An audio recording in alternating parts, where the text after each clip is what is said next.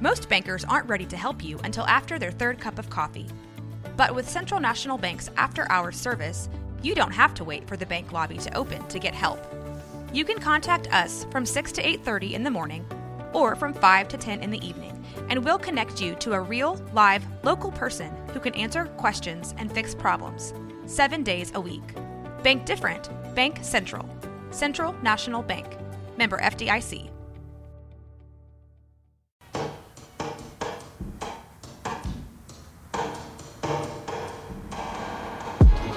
Welcome into the College Chaos Podcast with me, Jack McKenzie, and my co-host, Garrett Ross. We had a couple technical issues at the start of the show today, so we're just going to dive right in from right here. State trying to figure out their future and what's going on there, Jack. But another thing that my vacation allowed me to do is just kind of sit back and embrace the greatness that is the College World Series. You're gonna sit here bragging because Absolutely. I had to work and produce and do your job for man, I appreciate that's good looking out and whatnot. I appreciate you holding it down for me. I'm glad you enjoyed it, man. But the College World Series has been really fun. It really has, and of course, me being an LSU fan, has been fully dialed in and watching the Tigers do their thing. But I've also been keeping an eye on the Frogs, man, because TCU right now is arguably on one of the best runs in program history. And to kind of get into that, what's happening right now, and kind of set the table and look ahead to the upcoming football season as they're coming off of that that national championship berth. They were able to get the dub over Michigan. I wanted to link up with my man, Steven Simcox. He is the host of the Locked On Horned Frogs podcast. Me and him go back to working at the radio station. Simi has helped me out tremendously in my career from a production standpoint. He was the host. I was his co-host. We had a show there off the bench. We had a lot of fun. But Simi, good to have you. How you doing, bro? I'm good, guys. Thanks for having me on. And let's have some fun. I know with all that Baylor gear behind Jack, he's super excited to hear about all the good fortune from the TCU Horned Frogs the past calendar year. We can break it down for him. Definitely. We keep it off camera for our setup, though. I've got a scarf back here, but everything Simcox sees, the rest of the people don't see. Simi, let's start right there. Let's start with baseball right now and kind of where they're at as a program. And how do you see, obviously your whole life you've watched TCU, kept up with them, but man, what has this season been like from a fan perspective? And what has it been to cover them as the host of Locked On Frogs? What as general, what are you thinking? I mean, it's been better than the last couple of years. I kind of waded through the end of the Gary Patterson era, which was tough.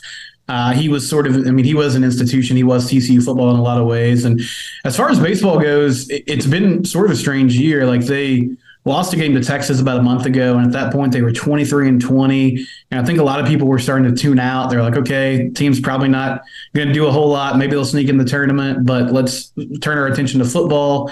And then they just caught fire, and they've been 21-3 since. Uphill battle getting Florida. I have to beat them twice to make it to the national championship series, but bottom line is they're one of 4 teams left. They got a lot of young freshmen who are playing really well, and so it's been fun. And from football to basketball to baseball, there's been a lot of positive things to talk about.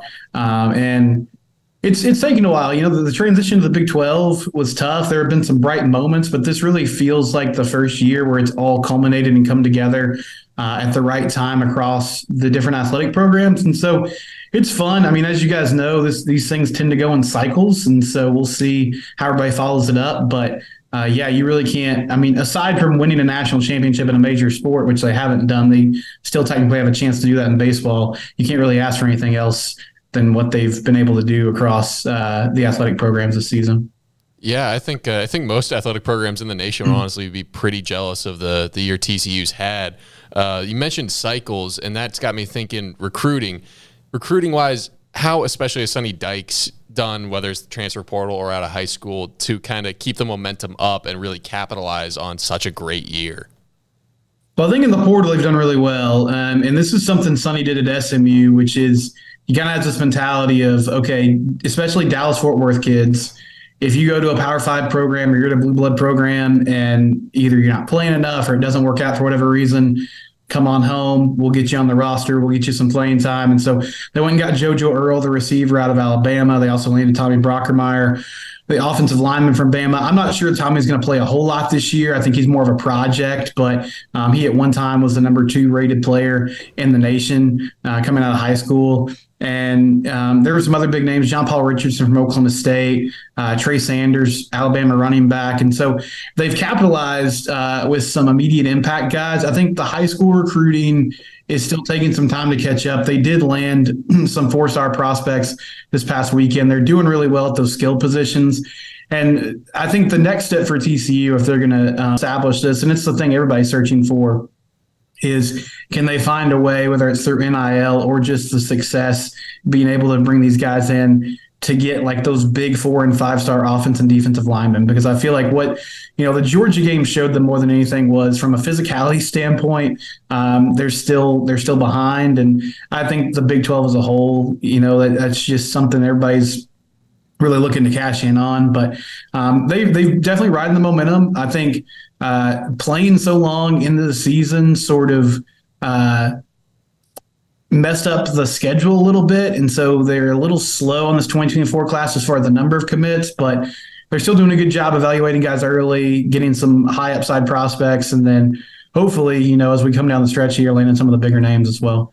I don't think anybody really predicted what was going to happen with Dykes in this first year. I mean, you don't really see that at all. A guy come in and had the success he had. And then when you kind of look at going back to how he started this, just the success as a whole across the athletic department, is there any concerns that, we see USC, right? Like they had the AD open up. Iowa had the same thing. Is there any concerns up there in Fort Worth that maybe Jeremiah Donati might be getting some calls and Chunk Deuce in Fort Worth? Well, there were some, his name has come up a little bit in the USC search because he has California ties. Obviously, there's concerns. Chris Del Conte did a really nice job at TCU, and then he parlayed that into taking the job at Texas. And Jeremiah was promoted, and he's done a fantastic job so far. It's the same problem a lot of schools at TCU's level have is, are you going to be able to pay the guy? Are you going to be able to keep him around? I don't have a great feel for what his aspirations are. Like, I don't know exactly where home is for him or what job he would answer the phone and immediately be like, oh, yeah, that's where I want to be. I think he's happy right now in Fort Worth, and there's a lot of success to be had here.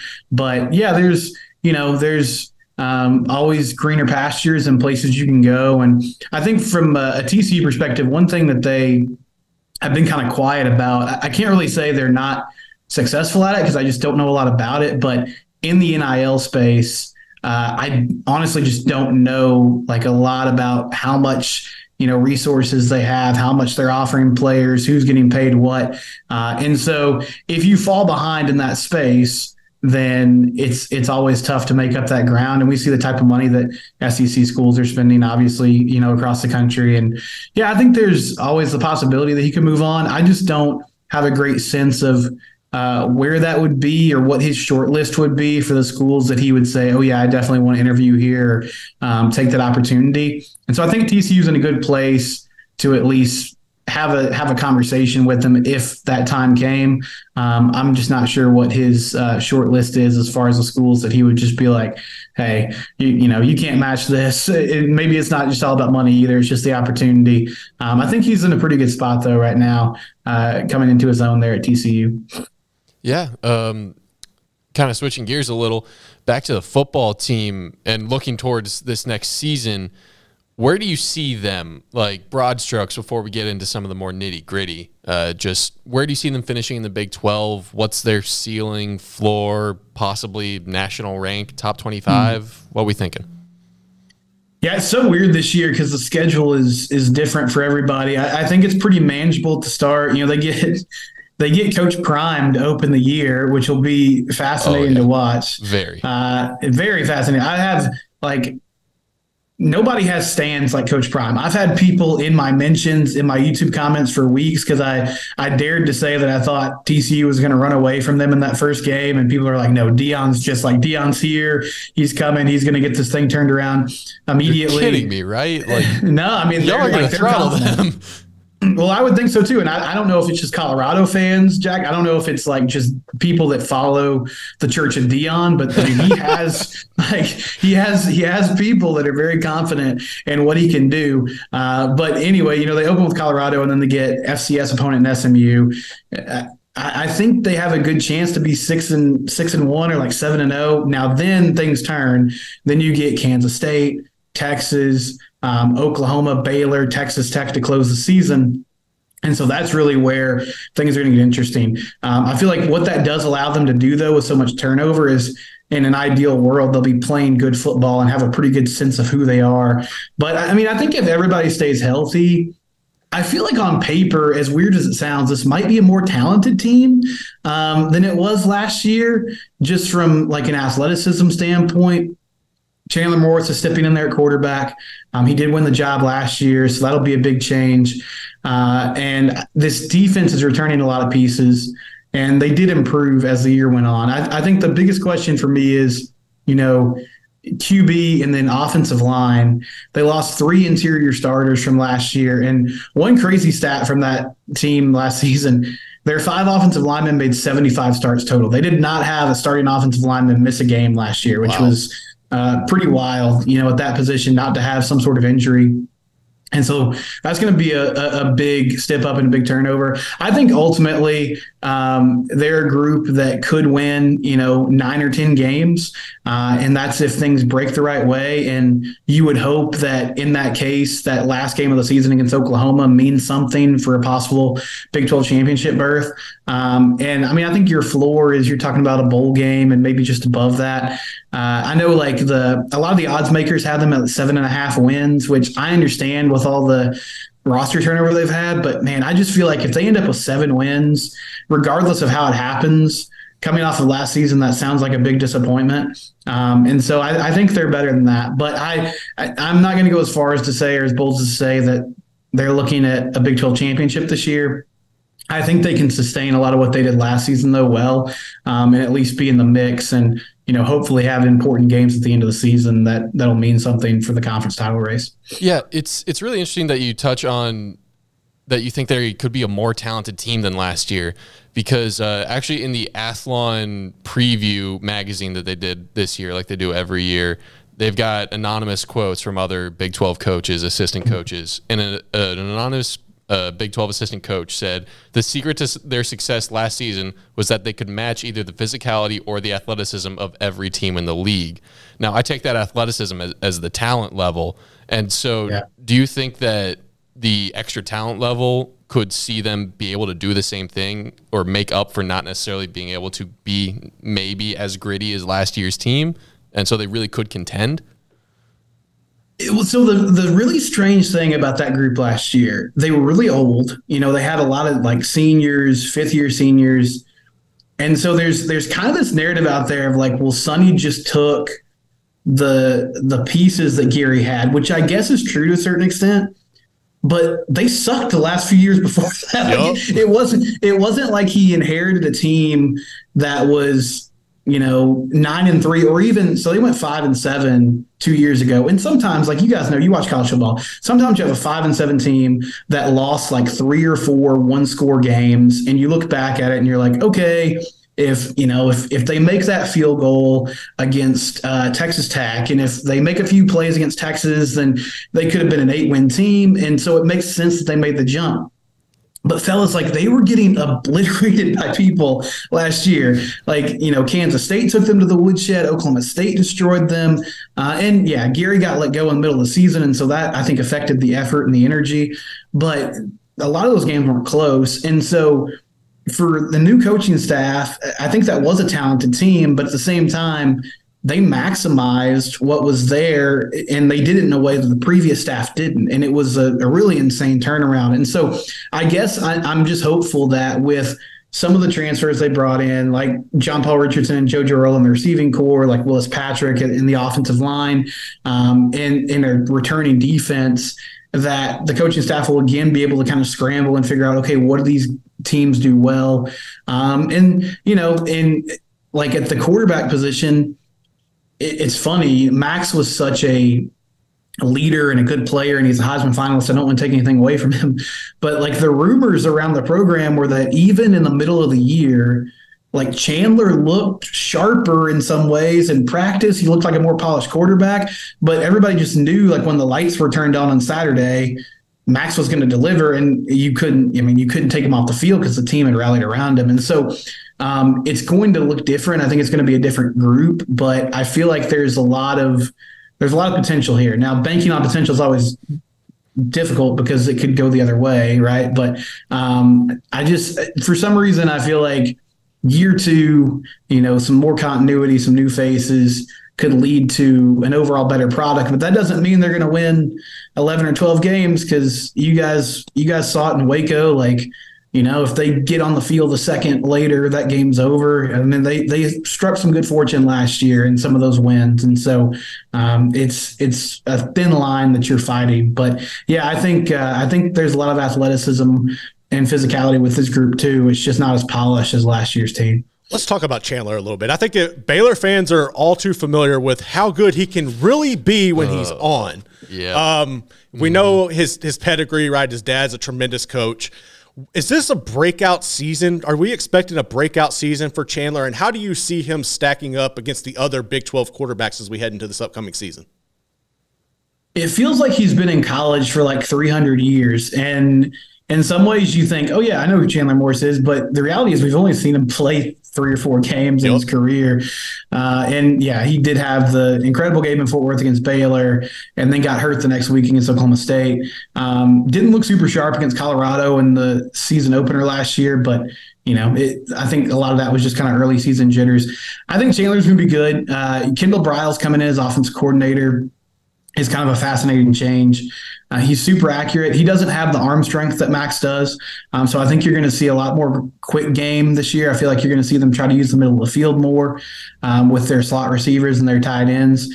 The other fascinating thing about it is, he's mobile and he can run, but this is not obviously like KJ Jefferson that you saw at Arkansas. This is not a big physical QB. And so I think a lot of that quarterback run game that Kendall focused on the last few seasons will be taken out of the offense. But if they protect him and give him time, I think he's a dude that can make a lot of the throws. Yes, I expect a breakout season. If for nothing else, this is supposed to be a quarterback-friendly offense and a team with a lot of weapons. But again, there's some uncertainty here, because as long as it seems like he's been part of the college football landscape, he hasn't actually played a lot. And so we'll get to see him full force, hopefully, this season, as long as he's able to stay healthy. Speaking of Kendall, how weird is it to see him donning the purple? And it's like, how much of a difference do you think there will be in the offense compared to last year? Because when I see him and Garrett Riley, they're almost doppelgangers to me. They are everything they do is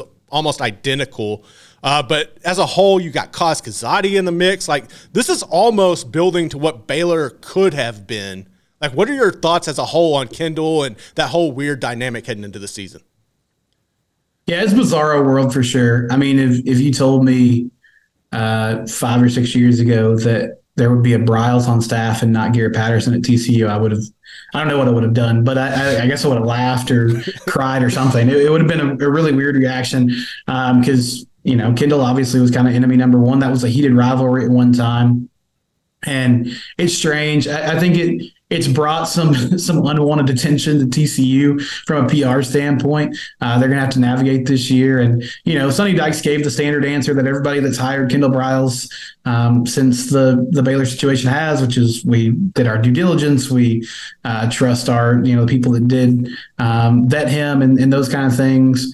But yeah, Kaz Kazadi's on the staff. Carlton Buckles is on the staff, who was also part of that Baylor staff as well. And I think Sonny, it seems like he has ties to that coaching tree, because I know when before he hired Garrett Riley last year, he was really interested in Jeff Lebby, and then Jeff Lebby ended up at Oklahoma. But Sonny is part of that air raid tree. He knows the Briles family really well.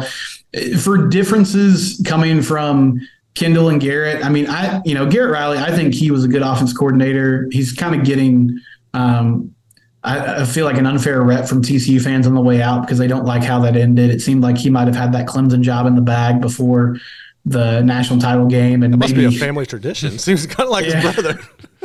Yeah, maybe didn't give the best preparation for the final game of the season, but anyway, aside from some situational play calling in the red zone, I thought Garrett did a good job. And I thought they were a pretty physical team last year, as Jack talked about earlier, but I think they're going to try to lean into that more with a big offensive line and a few running backs. And Kendall's not afraid to run the football. But, the terminology will be similar. Sonny Dykes said in a press conference in the offseason that they're going to get more they're going to lean more into those air raid tendencies. And so I would assume, simplified offense, less of a distinct route tree, maybe, just kind of get up to the line, go fast, get it started. And I think Kendall's evolved a lot, though, since we saw him in Waco. Like, that was pure throwing the ball, going at a high speed.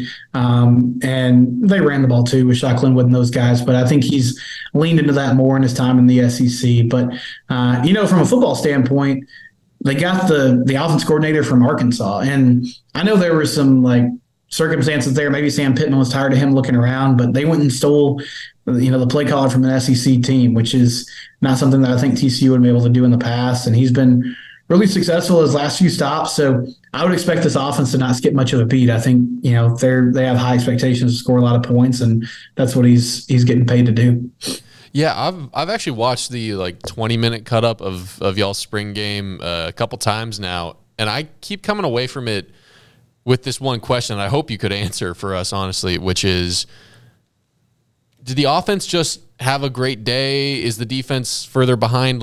What do you make of it when it seems like the offense had such an easy time with a defense that isn't terrible? Yeah, some of it was, they had some guys that didn't really go through spring practice. Josh Newton at corner was one of those. But as far as question marks for the defense, I do feel like there are legitimate questions, and the biggest one is the defensive line, which is not a place where you really want to have questions. But they're losing their sack leader in Dylan Horton.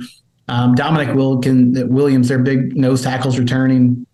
But aside from that, you're breaking in two new defensive ends. Joe Gillespie's defense in the 3-3-5, it's not super predicated on those front three getting pressure all the time, but it certainly helps if you can do that. I think their linebackers and corners and safeties are in a good spot. They got some returners there. They also added a transfer at corner in Avery Helm, who's been at Florida the last few years. And so they're athletic. I think their back seven will be really good. But, you can scheme a lot of things. You can't scheme around getting bullied up front. And so if they can't find a way to mitigate that, then it could be a long season. And that, in my mind, is one of the bigger question marks for this team is, can they have the ability to get pressure on the quarterback and not just get gashed in the run game? Because that's the easiest way to lose a football game in a hurry.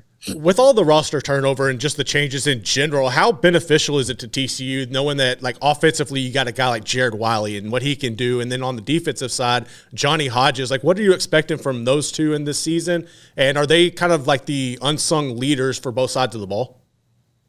I hope they use Jared Wiley more this season. I always felt like he was kind of an underutilized threat in the receiving game. But, yeah, I think he is he's going to be a security blanket for Chandler. I talked earlier about how I feel like there's going to be more throws across the middle of the field. He's so big. They kind of had him as a red zone threat last year. That was the main way they used him, and I would expect that to continue. But he's solid, and he's physical too. He can block. He's a big part of their run game. I would expect him to have a big-time breakout season. I think he's one of the guys that has, the best chance to build up his NFL stock this year, because he is so physical, and that size is going to draw a lot of attention. And then Johnny Hodges is a really cool story. Transfer from the Naval Academy last year, said he put together a little cut-up of his film and sent it to just about every Division I program he could think of, and Northwestern and TCU were the only two coaching staffs that had any interest, and he ended up at TCU. And I think that linebacker crew, they got a good combination of him and Jamoy Hodge, who are more old school interior linebackers. I think they should be required to wear a neck roll. They're that type of middle linebacker. Love that kind of just big and physical and hitting the gaps hard. And then they got some athletes like Shad Banks, and Terrence Cooks is coming back from injury. The one wild card at that linebacker position, and Garrett will know this name well, is Marcel Brooks. This will be his third season at TCU, and he's I mean, I don't want to say this in a bad way, but he's kind of been like a mythical figure the last few years because everybody's like, all right, this is the year, baby. Former 5-star Marcel Brooks. He's going to have a huge impact on this team. And they had him on defense and they moved into wide receiver, which was a very stupid thing that they did. But anyway, that's neither here nor there. And they put him back on defense last year and he dealt with some injuries, but he's healthy now. And so, at LSU, he was on that national title team and they would use him in the pass rush game sometimes and have him as like a stand-up defensive end. He's real small, so it's kind of fascinating like how he's going to fit in. But I think they have a plan for, how they're going to use him, and he could be someone who you hear more of this year because he is a talent. And if they can find a way to harness it and keep him healthy, I think he could make an impact. Yeah, just to kind of round out this look at the defense, I've heard, and correct me if I'm wrong, that y'all have some serious potential at cornerback and safety back in the secondary, and especially going up against guys like Savion Williams, J.P. Richardson, JoJo Earl every day in practice. Like, do you think that will be a strength of the defense this year? I definitely think it will. Yeah, I mentioned Josh Newton earlier. He started every game last year. He'll be back. And then they brought in Avery Helm, the Florida transfer. They also brought in a couple JUCO guys. It's really hard now to kind of get a sense of where JUCO guys are because the portal's such a big deal with Power 5 players. But Channing Canada was the number 1 rated JUCO prospect at the corner position, and so they brought him in. I think he'll get some run there as well. And then pretty much all their safeties are back. Mark Perry, Bud Clark played a lot of snaps last season. And so I feel like, yes, that secondary should be a big strength. Quietly, like Trayvon Merrick won the Thorpe Award a few years ago. Trey Hodges-Tomlinson did it last year. They've done a pretty good job, like Paul Gonzalez, their safeties coach, and Carlton Buckles, who works with the corners, of turning out really good talent there. So again, a lot of it predicates on, can you rush the passer and make things happen so those guys aren't having to cover forever. But as far as like dudes that can blanket players one-on-one, I think they have a lot of confidence in those corners and safeties to do that. Last thing for you, Simi. Who's going to play for the Big 12 championship this year? Oh, thank you for asking. Oh, man. I can't believe they didn't.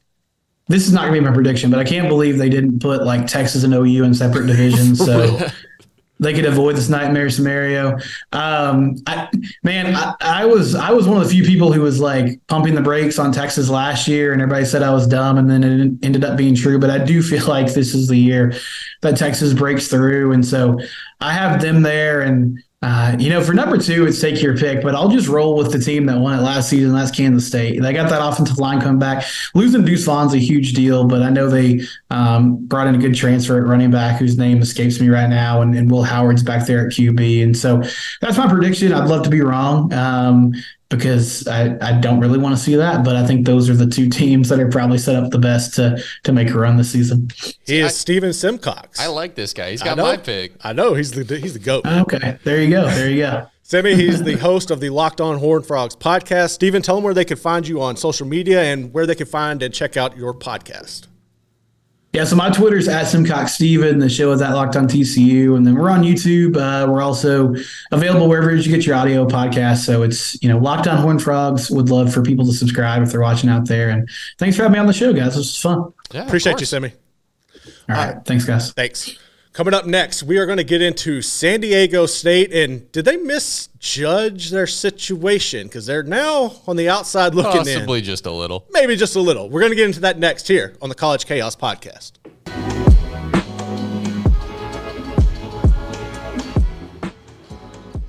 Welcome back into the College Chaos Podcast. Garrett Ross, Jack McKenzie here. Emery Winter holding it down over there. Man, once again, shout out to Simi. Good dude. Go check out his podcast, like and subscribe. Really knowledgeable on those Horned Frogs. Definitely is, man. But so I was obviously enjoying my vacation, but I didn't really like go full out stealth mode and just, delete the world. So I was aware of what was happening. And San Diego State, dude, this is a really interesting story. So they sent out the letters to all of the members of the Mountain West, including the presidents, which are the steps to exit your conference. And I thought this was kind of a ballsy move a little bit, to say the least. I would say it's pretty ballsy to be like, hey, we intend to leave this conference. Can we get an extension on the cheaper fee and possibly work out like a payment plan? Hell no. What do you expect the Mountain West to say? No, that's not how this works at all. And I really love the Mountain West, how they handled this. Like, hats off to them by just, because, I feel bad. Like, we talk about, like, all right, for instance, right, all eyes have been on the Pac-12 and everything going on there, but we kind of lose sight of these smaller conferences. And I think, when we've had guys like Jeff Traylor on, the head coach at UTSA, he brings the awareness of the stuff that they deal with. Like, they're always getting the backlash. Most of their players are getting poached. So all of these smaller conferences are under the gun. So I really loved how they responded and took this as, no, this is your exit. And the curious thing with this is has been June 30th has been the one date in this whole San Diego State, SMU to some extent, Pac-12 saga that I felt comfortable, right? Like the San Diego State, Pac-12, we've heard numerous dates that have come and gone, but we knew for sure San Diego State had to make the decision by the 30th. Adela De La Torre, the president there, or was she athletic director, making this move was something that I really wasn't, like, to me, I understand the concept behind it, right? Like, you want to try to put, really, to me, when I look at this, is you were told by probably the Pac-12 you have an invite. But we see how they continually fail to put things together. And I feel like they were kind of in limbo, so they're sitting here waiting. But instead of sending this letter out, like, why wouldn't you just pick up the phone and call the head of the Mountain West one-on-one and be like, look, here's the situation. This is what we're dealing with. Like, I think that would have been the proper way of handling this instead of what you've done, because now you've just started up a hornet's nest to where you might not even have anywhere to go after next season. Yeah. They've screwed themselves. Like, it makes no sense. None to me. Why? Like, how do you send a letter that, according to Pete Thamel of ESPN, said that, like, we intend to leave? How do you expect the conference to take that? That you're out. That's exactly how I'm taking it. No, like, how do they come back and be like, whoa, no, we weren't saying that we're leaving. It's like, no, you said you intend to leave. It's the same thing. Like, it's a letter of intent. Now, if I gave a letter to my boss that said, I intend to leave this job in 2 weeks. Now, would my boss take that as my 2 weeks notice, or just me asking kind of like, what's the procedure around this? My boss would take it as a 2 weeks notice. And it's not like the Mountain West is the boss of San Diego State, but that's the kind of business relationship that is there, as in, like, the Mountain West has control over the way it's interpreted. So, like, you can't leave room for interpretation. So San Diego State shot themselves in the foot. And now we've got a very interesting next, like, 9 days, because the exit fee for San Diego State jumps from $17 million, I believe, to $34 million at the start of July, on July 1. And July 1 was already a deadline we were looking at with the Pac-12 for their media deal, and whether or not that might cause a Colorado or an Arizona to jump and start this series of dominoes falling. So there is even more, like, it's like you're loading a cannon with more gunpowder than usual. Yeah. And whatever that cannonball is going to hit is really just going to get freaking obliterated now.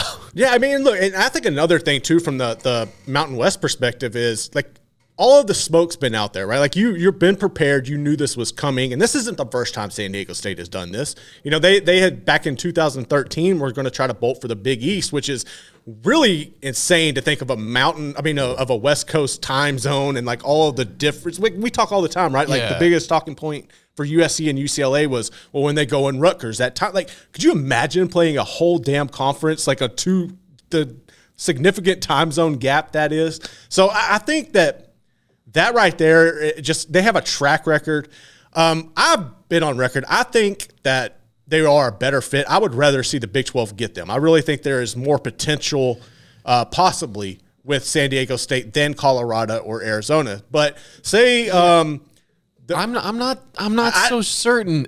Like, you were having me come around on it. Oh, so now you done changed up on me.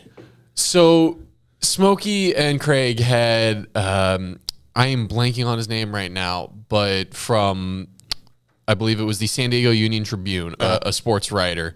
And he came on, and he, with more knowledge of the San Diego State current like athletic department and the way things are, he made me feel a lot more shaky about San Diego State, honestly.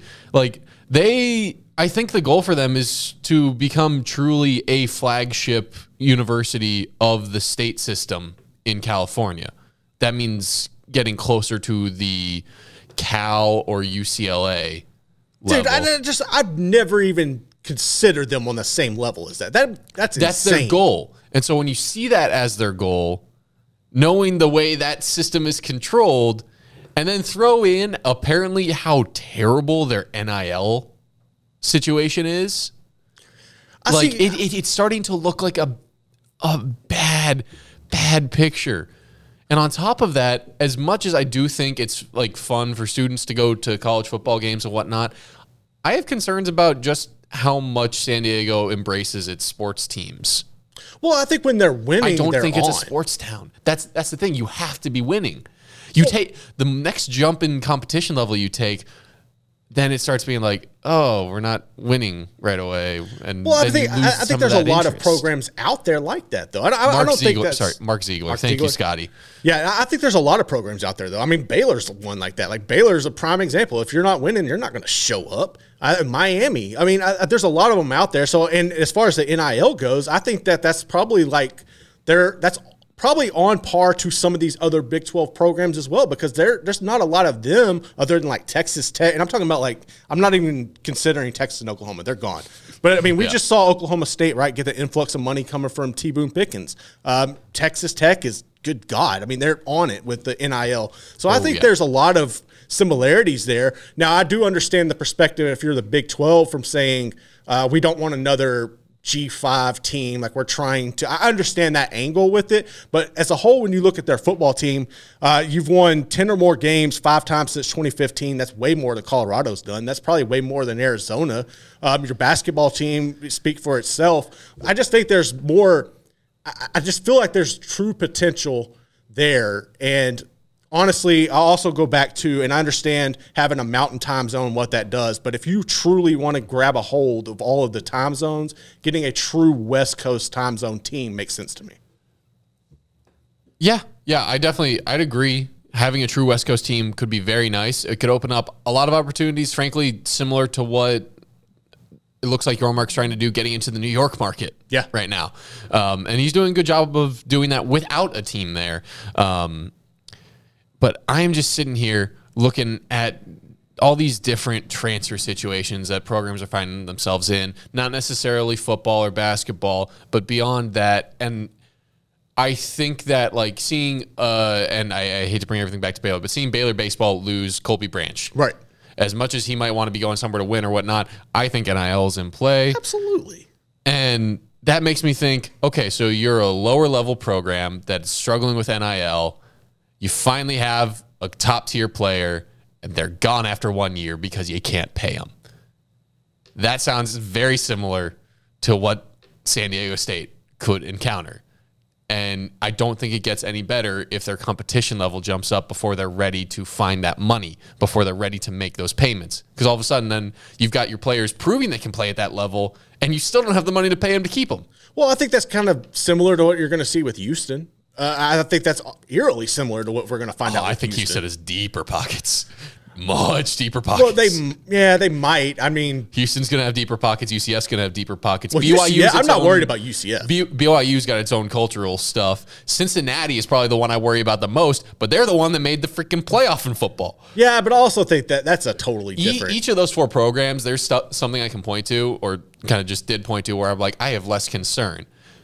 That's why I have concern about San Diego State, that I don't have concern about any of the Pac-12 ideas people are throwing out there, because Arizona, Colorado, Arizona State, Utah, they're all established Power 5 programs with clearly better levels of NIL, donor buy-in, alumni buy-in. You nearly got me there on San Diego State, but Mark Ziegler drew me back. Look, man, I don't know. And I'm probably totally wrong. And that's cool if I am, and people can come at me. I don't give a damn. I just think it's very intriguing. But kind of going back to this whole story with De La Torre, and I find this very interesting and kind of cutthroat, but it makes a point. She was removed from her position. Not only was she removed, but her money is going to go towards that exit. So that's kind of like humbling, check yourself in a way. But what do you think ultimately at the end of the day? Do you see San Diego State ending up in the Pac-12? Like, I feel like they should have just kept their mouth shut, kind of like SMU has done. Yeah. But also, if they do go, say they do go to the Pac-12, where do they go in 2031? Because it's probably going to dissolve by then. Oh, man. Here's the thing. If the Pac-12 stays together, I haven't really thought through to 2031 on the if they stay together. That's honestly, frankly, how confident I've been in Colorado leaving. Yeah, absolutely. But if the Pac-12 stays together to 2031, yeah, it still probably dissolves at that point. If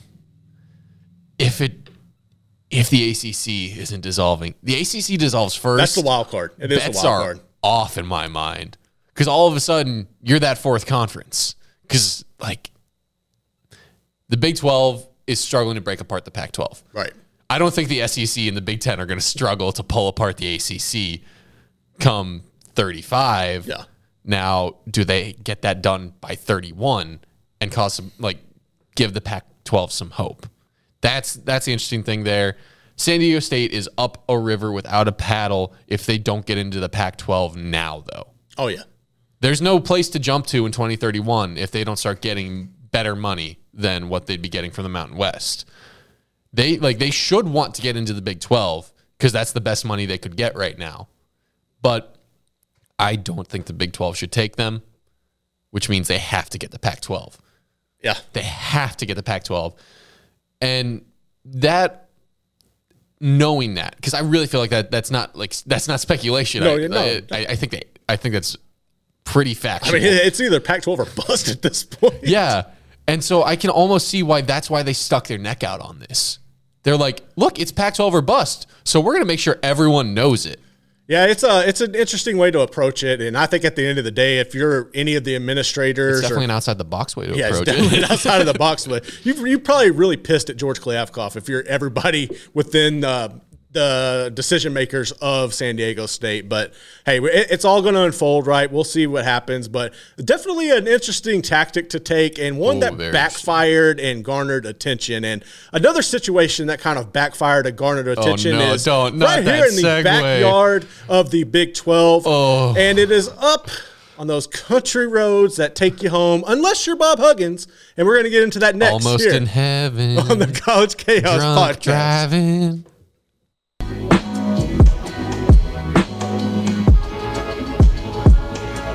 Welcome back into the College Chaos podcast. Garrett Ross, Jack McKenzie, Emery Winder here with you, and we're going to put a bow on it as we head to West Virginia and Bob Huggins. And man, this is one of those stories that really is Unfortunate.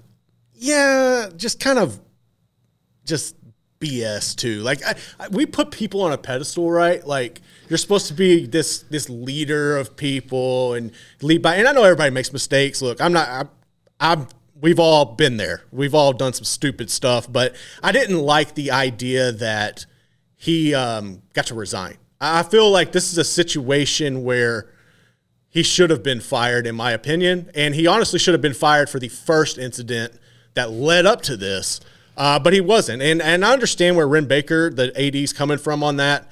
But I think when we were headed into this season, if you're talking about West Virginia coaches on the hot seat, it was a little more so Neil Brown, right? Okay, I'm glad you're bringing this back to a little more lighthearted of a stance because, dear Lord, I had a funny question to ask you, and you just took it straight to the, like, he should have been fired. Well, go ahead. Ask me your funny question.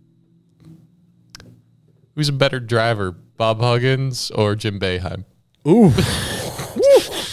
Well, look, Huggins tried to run from the cops, so I give him that. I definitely give him that one. Emery, tell me that was a funny question, please. It's up there. It was. Okay. It was good. It was good. No, he look, dude, this is just a weird situation. It's no, back to getting more serious. I don't necessarily agree with you on he should have been fired after the first one, and I definitely don't agree with you on the fired versus resigned, because at that point it's a money issue.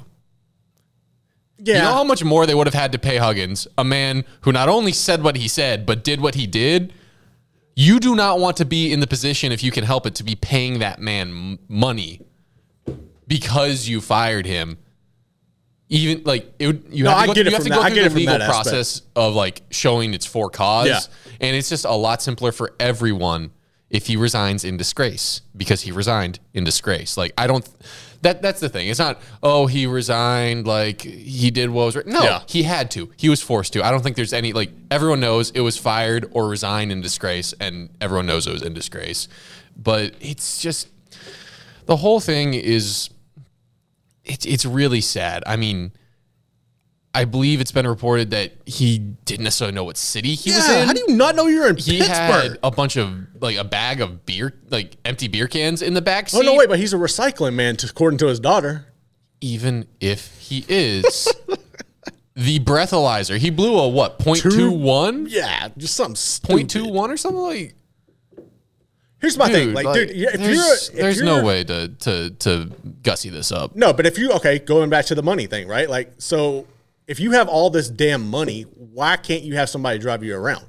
Like, there's plenty of coaches. There are plenty of people. Craig was saying it the last couple of days on 365 Sports. He was like, you have this much money, even if you think booze cruising is fun, have someone else drive you. It'll be more fun. Bro, like, I would have a limo, and like a party limo, right? Like, you just roll around, and he can hang out the sunroof, shirtless, dude, it's whatever West he wants Virginia, to do. party Jeep.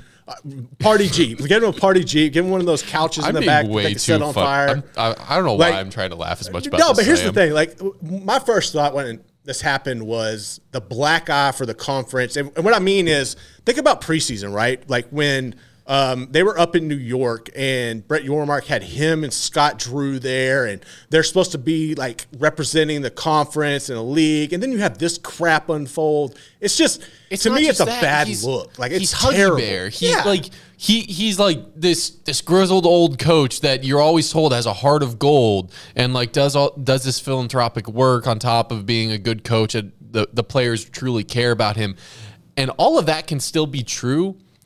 But he just undercut so much of it. Like, yes, that's all still there, but we see more of a complete picture of who he is now. And it's sad because of how much he could have been on a pedestal. Well, it's also like, this isn't the first time, right? This is almost identical to what happened when he was at Cincinnati. He had a DUI, he had a bunch of off-the-court issues, and it was a terrible situation that unfolded. And when I see people do this, like, there's no way this is the first time, right? Like, you've been doing this. You just finally got caught. There were definitely rumors on Twitter, at the very least, of like, this might not have happened if it was in Morgantown. If he was pulled over in Morgantown, it would have been like, it'd be like, come on, Bob. We're getting you home safe. Don't do this again. But, you know, I don't think this is the final word on Huggins and like who he is and what he is as a human being. I think it's a very damning chapter, but hopefully it can be a wake-up call for him. I don't think you're ever too old for a wake-up call as long as you can hear it. Yeah, that's the thing, but it's like when you're still living like it's the 60s and you're posted up at the bar. Like, no, and I grew up in you go back and you look at Bob Huggins, his whole thing is that small town. And look, I come from a small town of toxicity and where alcoholism and stuff is just second nature, right? Like, you grow up in it and it's the cool thing, and it's really messed up. And if you don't understand it, you see no wrong in it. And that's the crazy part. But at the same time, dude, like when you're on when you have this platform, you've got to be more aware of it. And I just feel like that's the most damning part of it. Like, I had a coach in high school who got fired because he kept getting drunk in his front yard and passing out. Jeez. Like, I mean, this is nothing new.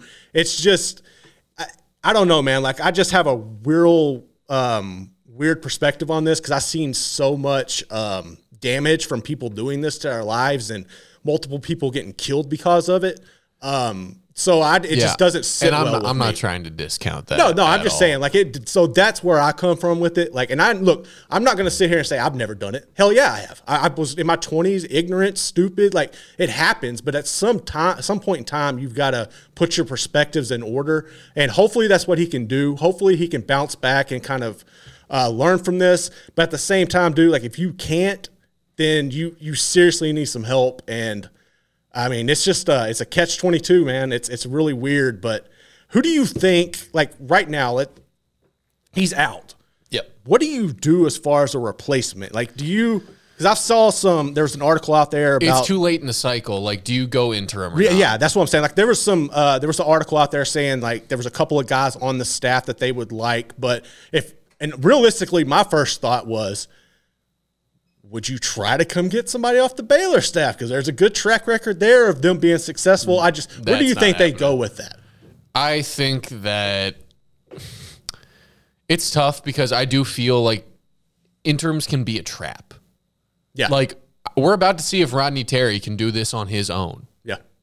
And that's why I'd be hesitant to not truly hire someone right now, because you get an interim guy in, stuff maybe goes the right direction just because guys are able to, like, be galvanized by people being against them and by the news and, like, having to really be that much tighter of a team because of it. Yeah. It could go the other way. Half the time it does, honestly. But I don't want to flip a coin with an interim and be like, it's all circumstantial around you. It's not so much about how good of a coach you are, how good of a recruiter you are. And also, going through a whole recruiting cycle of, like, we don't know who your coach next year is going to be. I think that'd be really tough. Yeah, that's a tricky part. So as much as I think it just, like, it makes sense right off the bat, it feels like it makes sense. Go interim. Like, you're not going to get the top level guy you want to get. I think you might have to accept that, like, you need to take a chance and pull someone away from a team right now and just accept that you don't have the full pool available. Do you also think this is a situation where, like, you see the program take a step back, or do you see a rally cry where it's like one of those win one for the Gipper type things this year? Because I see a lot of people, like Marquise Noel, like, he was out there talking about how much he was at camps with Huggy Bear, and, you know, and a lot of people feel that way. And I'm sure he's a great guy. I'm not saying that. I'm not trying to shit on the guy, like, for his personality. He made a terrible decision. He's got some problems. So, but, like, I could see them really using this as like a rally cry. What are your thoughts on that next year? I think it can be a rally cry, but by the second half of Big 12 play, we're going to know who they are. Over. Like, I know there's not going to be true halves this year, like usual, because rip the round robin, best thing ever. But I think you can only be galvanized for so long. I think it runs out. I think that you saw it with Kansas State. They dealt with a big dip there in the middle of conference play. They're a great team, great coach, great talent, but, like, even the teams that know who they are, what they are, have their guys, can still have a dip. I think that if you are running on that much emotion, that much, like, them against us, we love Huggy Bear, like, we're doing this for him, it's going to run out. It might come back around like it did for Kansas State, but it's going to run out quicker, and it's going to be tougher to bring back. So I think I just don't – they could make the tournament. They really could, especially out of the best league in the nation. It's like they don't have to win a lot of games, but I worry about trying to sustain something like that over the course of a whole basketball season. It's going to be interesting, man. And I think it would be so hilarious, like, with the whole thing that unfolded with the Xavier. If you brought in Sean Miller to be his replacement, I think that would be funny. But, you know, we'll see. West Virginia is obviously in the best basketball conference. They have a lot of tradition there. So it's a job people will want to take. But, you know, wish them the best of luck in their search. It's always fun to watch them on the court. But, yeah, man, it's just one of those stories that just is mind-boggling, to say the least. But, yeah, that's where I'm at with that. Yeah, I think that's a good bow on it, other than hopefully Huggy turns his life around from this chapter. Not like his whole life is terrible. I'm sorry, I worded that terrible. No, I know what you mean. People, I hope you know what I mean. Anyway, it's a sad thing to see, but hopefully the best comes out of it. Yep. Anyway, But yeah, so that's going to do it for today. We appreciate you tuning in when you do, whether that's live or whether you go back and catch it on YouTube or Apple, Spotify. Yeah, all stick that around jazz. on this channel. Catch Josh Neighbors' daily upload today. I'm not quite sure what he's going to talk about, but it's either going to be Big 12 or realignment related. I can damn near guarantee that. Hopefully that'll be out by 2, possibly here in the next half hour. Otherwise, stick around. We're going to have some more Grayson Grunhafer videos here on this channel. If you guys have any recommendations for what we might name his show, because we've not named his show yet. Yeah. And we're going to look into doing that. So if you guys have any recommendations, tweet at us at College Chaos Pod, or just come into our live streams or comment on any of our videos. Otherwise, today at 3, we've got 365 Sports as every weekday over on the 365 Sports channel. And we'll be talking today. We're actually going to be talking Cincy and BYU. We're going to have Greg Rubel, who covers the Bearcats, and we're also going to have I can't remember. I just went blank on the guy from BYU. But check that out, John Machota as well. It's going to be a full loaded show as always. And then if you're a Baylor fan or just somebody looking for some insight on realignment, sickle365.com, the umbrella that started this all. Yeah, consider subscribing. I believe it's about $14 a month for the premium boards, which is where all of the best realignment info is and all of the best Baylor info. I think that goes without saying, but it really helps support the business, which they are the parent company. They are the umbrella that we are all under. They let us sit here and do this for fun, just because they like us for some reason. So, yeah, please consider supporting them and supporting us through them. Otherwise, Garrett, anything else? Oh, we're out. Emery, we're out.